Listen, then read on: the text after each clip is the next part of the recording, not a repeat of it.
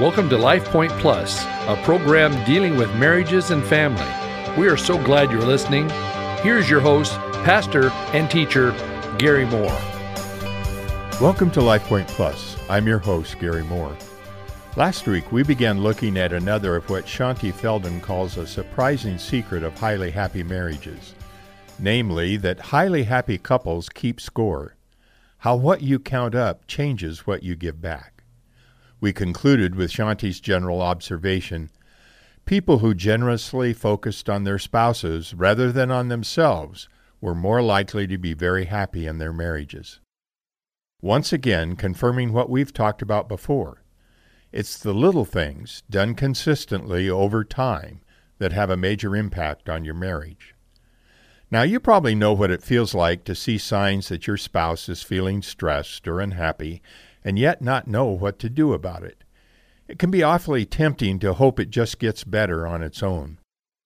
One young husband relayed to Shaunti how he kept himself out of that common trap. Here's what he said. My approach used to be, well, if I see a need or unhappiness and don't say anything, it'll go away and that will solve it. But that makes it worse. When we first got married, we had a period where she didn't work, and she really likes to cook. But then she got a job and was still trying to cook all the meals, and I could see it was wearing on her. At first, I just sat back and was like, it'll be all right. But I could see it wasn't. So I suggested that for cooking, I take a week and she take a week. That changed a lot.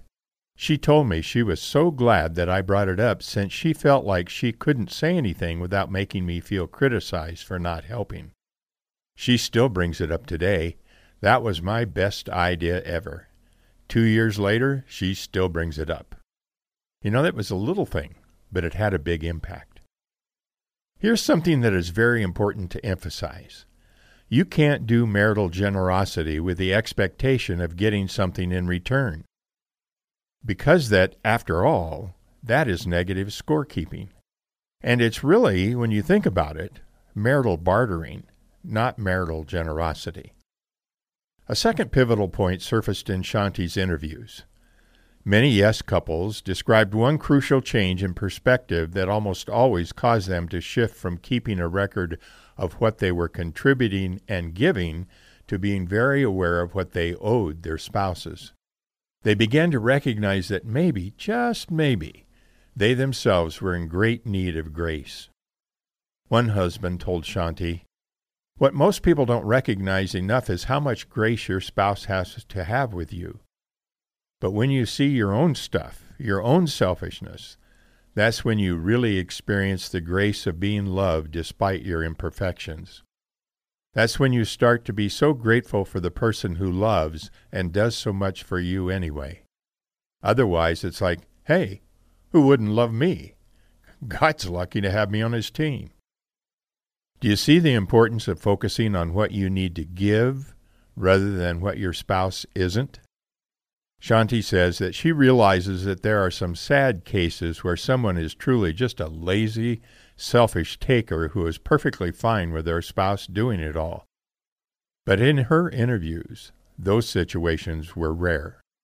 When she dug deep with a dissatisfied or unhappy spouse, she almost always found that there were plenty of good, generous things their mate was doing that deserved generosity in return, and plenty of things they themselves were doing that warranted forgiveness and grace.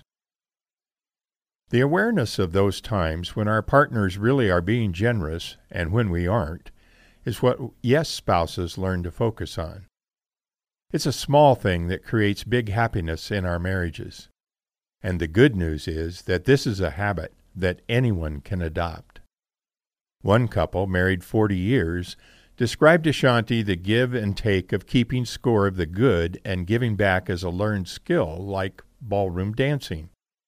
It was a matter, they said, of staying attuned to where your partner is and what needs to happen next. He said, it becomes like a dance where you're each stepping up where the other is stepping back. When work was crazy for her, I was angry at her employer. But then the other part of me went overboard trying to alleviate her stress at home, like stepping it up and cleaning, or doing more pick-up and drop-off with things she'd promised to do.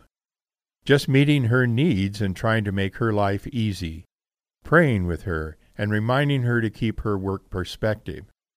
She said, "And he always wants to make sure I'm okay, so I want to reciprocate by doing whatever I can for him and making sure he's taken care of, because he's busy too. I'll make him eat when he's too busy, or drive him to and from work so he doesn't have to worry about parking the car in bad areas. Because he takes care of me, it makes me want to take care of him." Then he said, "We've gotten through so many things in our life, we're really attuned to doing things for each other and doing it together." Reflect on your own marriage relationship. If you aren't already, keep an eye out for ways that your spouse is giving and what they need as a result. Then try to meet those needs. And stop yourself from wondering when they will reciprocate. Remember, you're doing this to give back. You may have noticed that what Shanti has been saying, how many of these secrets of highly happy marriages seem to cluster around choices, especially choices about what to think and feel toward your spouse. Think back over some of these that we have covered. Happy husbands and wives choose to believe the best about their spouses, even when the evidence is missing, confusing, or at first argues for believing decidedly less than the best. We saw how these same couples are willing to go to bed angry sometimes, not because in principle it's always the best way to go, but because in practice it works for them. Why? Because they've decided that they will not allow whatever they're feeling at the moment to hurt their marriages or dictate how they'll feel tomorrow. And we just saw how they keep score. They do keep score, it turns out, but what they choose to tally is the good stuff. And then they look for ways to make loving compensation to their spouses whenever possible. Now Shanti is turning our attention to what may be unfamiliar territory. Choosing what you feel. You know, most of us grew up believing that we don't choose feelings, they choose us. What we feel just is. No choice involved. And that is certainly the message we get from our culture. Feelings have their place, absolutely. But life has a way of teaching us that letting feelings run the show leads to all kinds of bad stuff. We can all come up with examples of how letting our feelings run the show didn't turn out so well. Many of them. Is there a better way? Shanti says yes. And highly happy couples have found it. And you can too. She goes on to say that building this one habit was clearly one of the main ingredients of the secret sauce that turned so many of these marriages from ho-hum to highly happy. The highly happy couples she studied and interviewed had learned that whenever they were dissatisfied or were at the risk of it, they could change their feelings to be happy. Here's their secret. Highly happy couples quickly stop a negative train of thought or action, replacing unhappy or angry thoughts or actions with positive ones in order to change their feelings. Shanti's survey results shine some light on how our thinking leads our feelings, not the other way around, and the telling differences between the couples that have learned this powerful habit and the couples that haven't. The results showed that more than a third of the struggling couples kept thinking about or fuming about their annoyance. Just 7% of yes couples stayed caught up in the negative pattern of thought. Perhaps even more important, almost 2/3 of yes couples forced themselves to stop that train of thought before they got bothered to begin with. By contrast, only 1 in 4 struggling spouses made that choice. Shanti says that it is apparent from not just the survey, but from hundreds of interviews, that the more couples choose to stop focusing on and thinking about their annoyance, the happier they will be with their spouses in their marriages. Her results show how we can lead our feelings in a positive direction. We can actually change how we feel. Now, it's important to say that this doesn't mean ignoring real issues of concern or pretending that damaging problems don't need to be addressed. But it does mean we've got to be careful to address them in ways that add to, rather than hurt, our feelings of goodwill toward our spouse.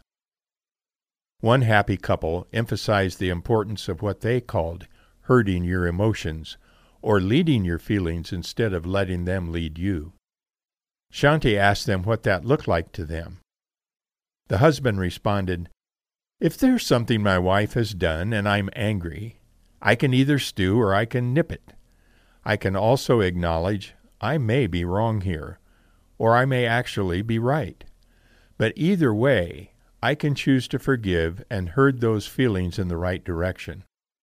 I don't want to stuff those feelings, but I also don't want them to lead me." So here's the important question. Who's the boss, you or your feelings? How you answer that simple question has pretty big consequences. King Solomon put it like this when describing a negative person in Proverbs: "For as a man thinks in his heart, so is he." Well, we're going to continue with this important finding, a finding that's probably strange to most of us because we've accepted the whole idea that we can't really control our feelings. We're just really victims of them. The whole idea of controlling our feelings also means that I'm really the one responsible for my feelings. Well, thanks for being with us today. I hope you've enjoyed our time together.